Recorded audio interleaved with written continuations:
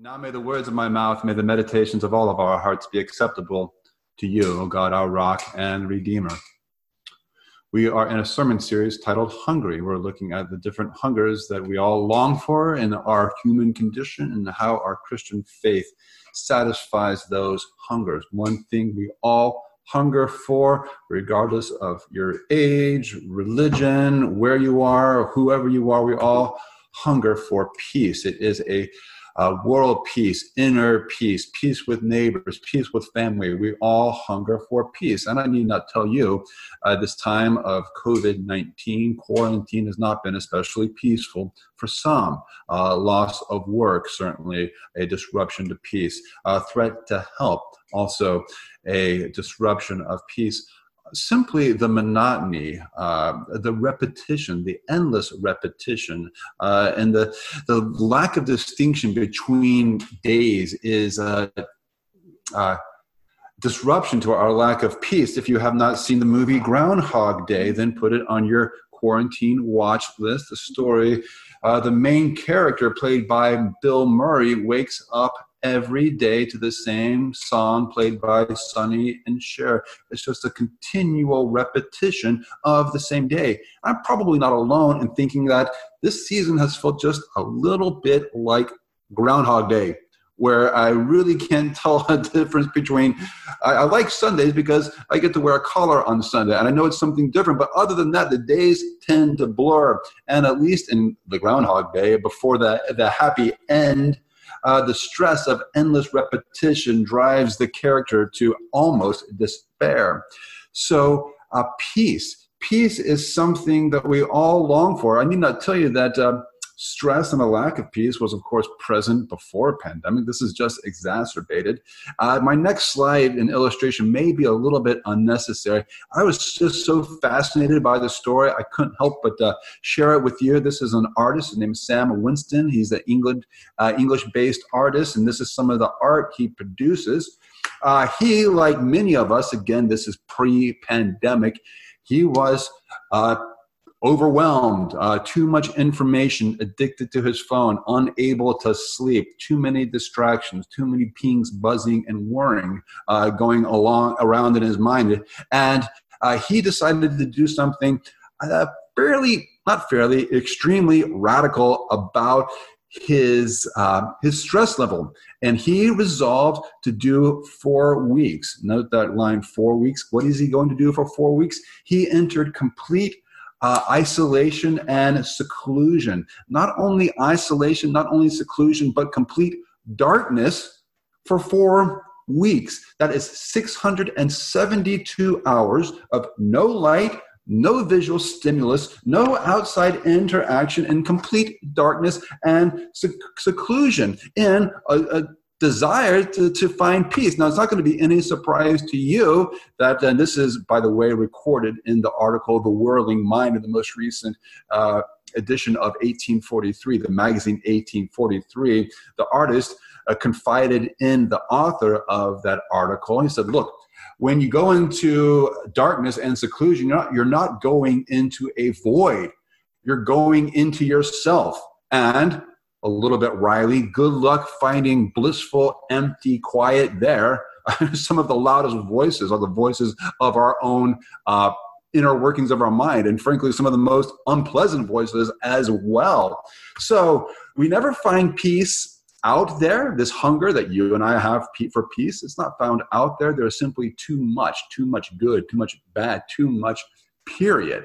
We don't find peace in there, and sort of the radical steps that artist took. We don't find peace inside ourselves. According to the Bible, we find peace up there with God, in contemplation of God. And that's the subject that we're going to turn to.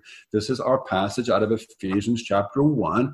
And the entire first chapter makes a consistent and a coherent argument. So let me draw our attention to it. That's a lot of words. I don't expect you to read it all, but I highlight just these few words from the opening, that the author begins with the greeting of peace from God the Father and the Lord Jesus Christ. Peace is a consistent theme throughout the book of Ephesians. peace with God, peace with one another, and the way to peace is presented in the first chapter of Ephesians. Now, again, this is just to set our passage in its context. The entire chapter 1 is really two paragraphs, each making each with a common theme. The theme of the opening paragraph is praise. Blessed be God is simply a way of saying praise God. So the theme of the first paragraph is praise. And he praises God for what God has done. Look at those past tense verbs. God has blessed us, chose us, predestined us, lavished his grace upon us. In him we have obtained an inheritance. These are all things God has done and for which he praises God. The second half of the paragraph, or second half of the chapter and the paragraph we will look at a little bit more closely, is a prayer. And there is the prayer. So the first half praise, second half prayer. And the things that he praised God for in the first half are the things that he prays that God's people will know in the second half. Does that make sense? So I'm trying to set this in context. There's praise in the first half, and then prayer in the second half. What he praises God for in the first half, he prays that God's people will know in the second half. So that is the context of our passage. Now let's turn to the passage for this morning with a little bit more specificity. I see 3 points. I see in this passage a prayer for growth. I see the type of growth that the author, that's the Apostle Paul, prays for. And I see a way forward to grow, just like Stu referenced. How do we grow in our faith? Stu mentioned some of the ways that he has grown in the faith. Let's look at how the Apostle Paul, some of the ways that he encourages us to grow in our faith. So that's the outline for this morning. Let's jump in. I see a prayer for growth. Let me show you. For this reason, because I have heard. So everything, the prayer that follows, is based upon the something that the author has heard about the members of the church in Ephesus to whom he is writing. I have heard, and what I have heard inspires my prayer for you. So what has he heard? He has heard about their faith in the Lord Jesus and their love for the saints. Now, those are two very important words. Faith in Christ, love for one another. You could add hope as being the sort of the three big virtues of the Christian faith. Faith, hope, and love. Faith and love being the two sort of defining characteristics of the people of God. We find them in numerous places. There are two I've referenced for you. So when the Apostle Paul says, I have heard of your faith in the Lord Jesus Christ, he is simply saying, I hear that you, the church in Ephesus, you have the two essential characteristics of all Christians. You trust in Christ, and you love one another. And that's what the word saints means. Saints doesn't mean special super Christians. That means other members, other people who have likewise placed their faith in Christ. Faith and love. And they have it. But notice, the Apostle Paul does not say, great, faith in Christ, love for one another, you're done. No, even though this church has, the members of this church have these two vital characteristics, they're not done. The apostle nonetheless prays without ceasing that God may give them more. So they are not fully baked. You and I are not fully baked. No matter how much you know or how little you know, none of us are fully baked. So a prayer for growth, applicable to whomever and wherever we are. Have you been a follower of Christ for 80 years? You still have more to know. So let's see the type of growth that he prays for. And we move to our second point. May God give you, what is he going to pray that they have or they get from God? He prays that they will have, look at just the theme. This is all interior, wisdom, revelation, knowledge, having the eyes of your heart enlightened so that you may know. Don't they know these things? Well, clearly they know them to some degree, but the Apostle Paul is again praying that they know more. So the type of growth is an interior growth of wisdom, understanding, knowledge, revelation. The next logical question is wisdom and understanding and knowledge and revelation of what? That's a great question. I'm glad you asked it. May God give you a spirit of wisdom and knowledge of, here it comes, Him, God. God is the great subject of a Christian's deepening revelation and knowledge. The 20-year-old Charles Spurgeon said this on January 7, 1855, to his congregation at New Park Street Chapel in Southwark, England. He was 20 years old. I hope by the time I die, I say something nearing the eloquence that he captured at age 20. Let's read this. It has been said by someone that the proper study of mankind is man. I will not oppose the idea, but I believe it is equally true that the proper study of God's people is God.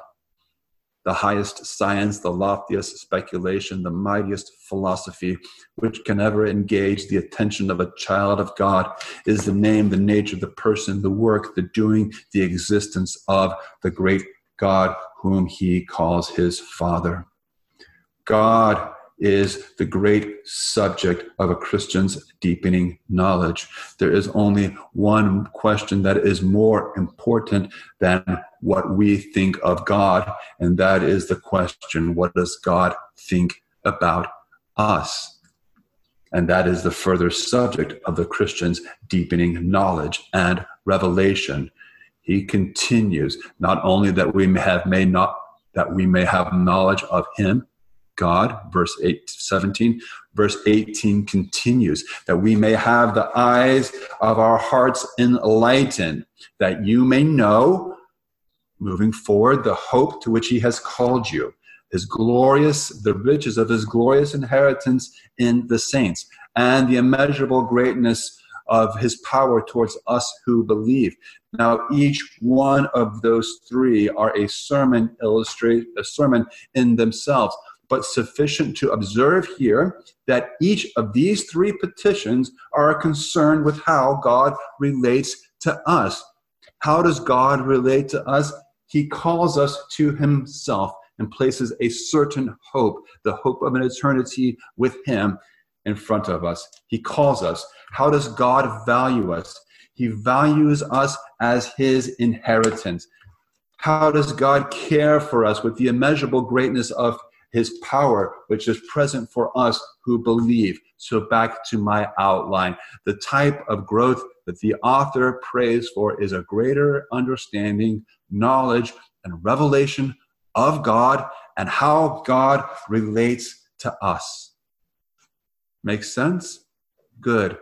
Everyone knows this song, don't you?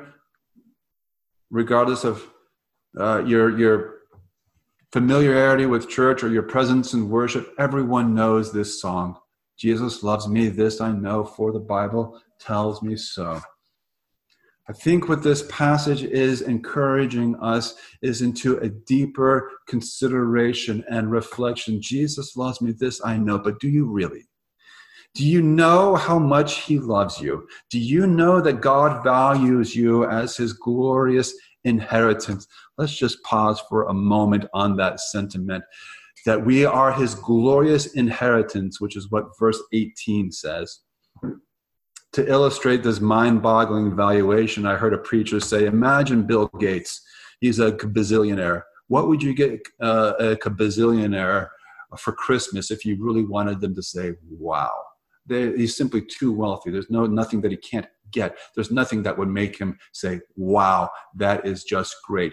Now let's push that analogy a little further. What would you get God? What would you put under the tree for God to say, God, you're really going to be excited about what I got you? Well, what is it? Would you believe it is you and me? We are his glorious inheritance.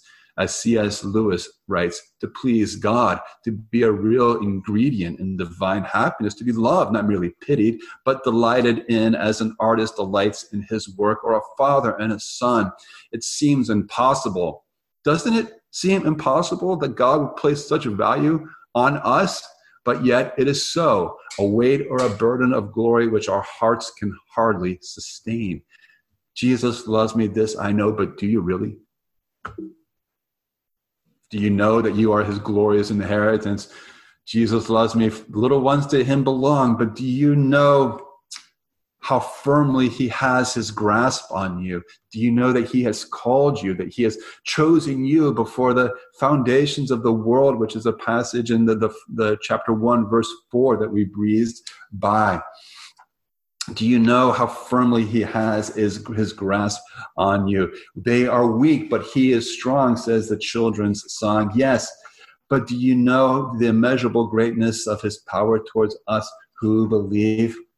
The church in Ephesus knew the child's song, like many of us, and they believed the child's song. The apostolic prayer for them and for us is that we may fully know, may we have a spirit of wisdom, revelation, knowledge, that our eyes of our heart may be enlightened, so that we may know more fully what we can now only partially appreciate.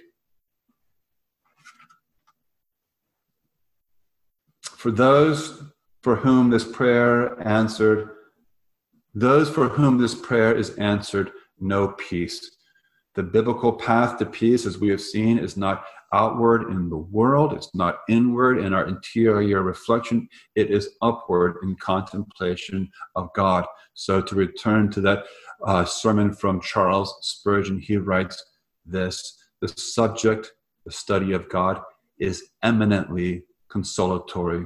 Oh, there is in the contemplating of Christ a balm for every wound.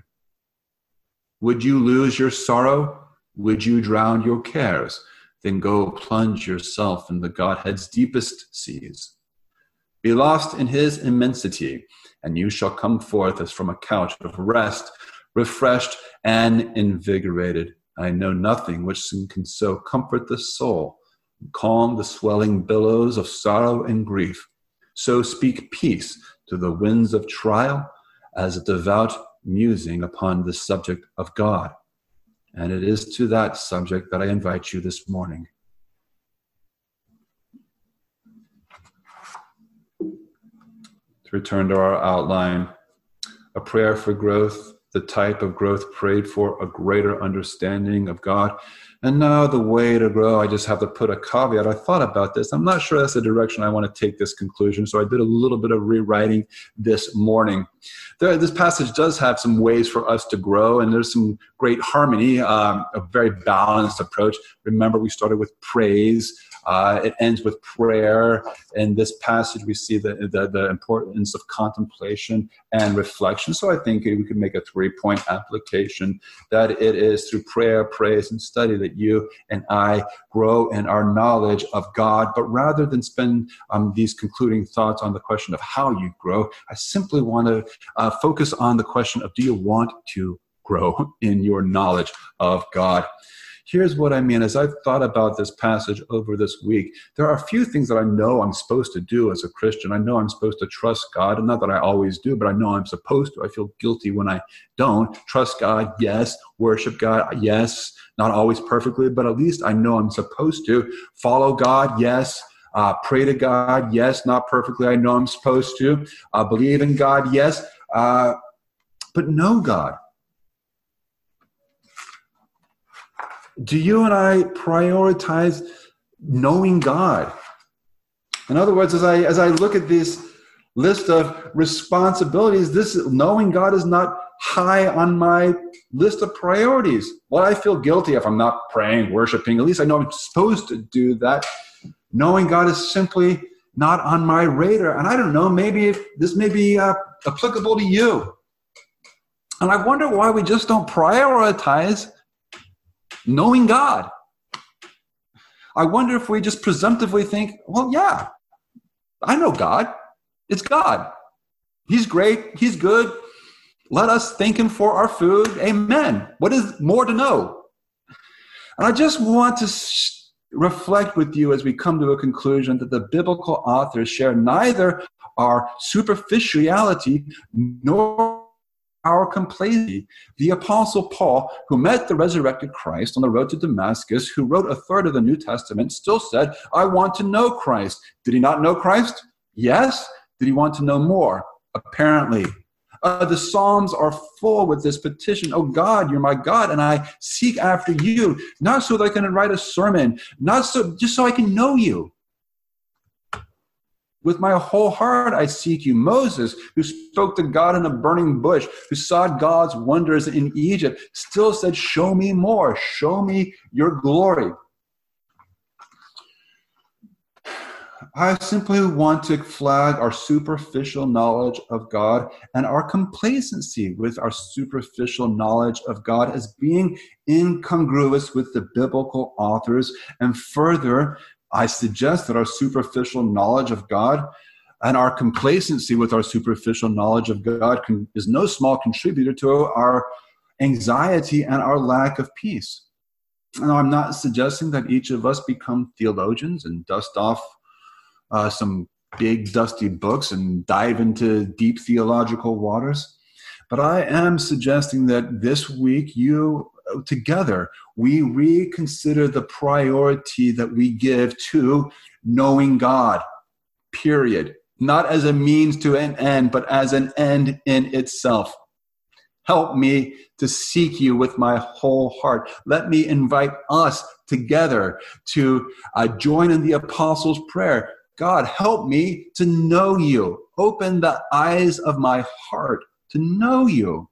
Let's open God's word together in our daily devotions to know God better. Let's open our eyes to his world, to his providential guidance of history, so that we may know him. Open the eyes of our hearts so that I may know God and his loving care for me. May God give us a spirit of wisdom, revelation, knowledge, so that we may know.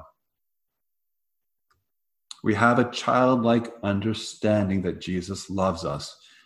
May God open the eyes of our heart so that we may know the extent, the depth, and the breadth of his love. We have a childlike understanding that to him we belong. May God open the eyes of our heart so that we may know how securely we are held by him. We have a childlike understanding of his strength. May God open the eyes of our heart so that we may know the immeasurable greatness of his power towards us who believe. Amen.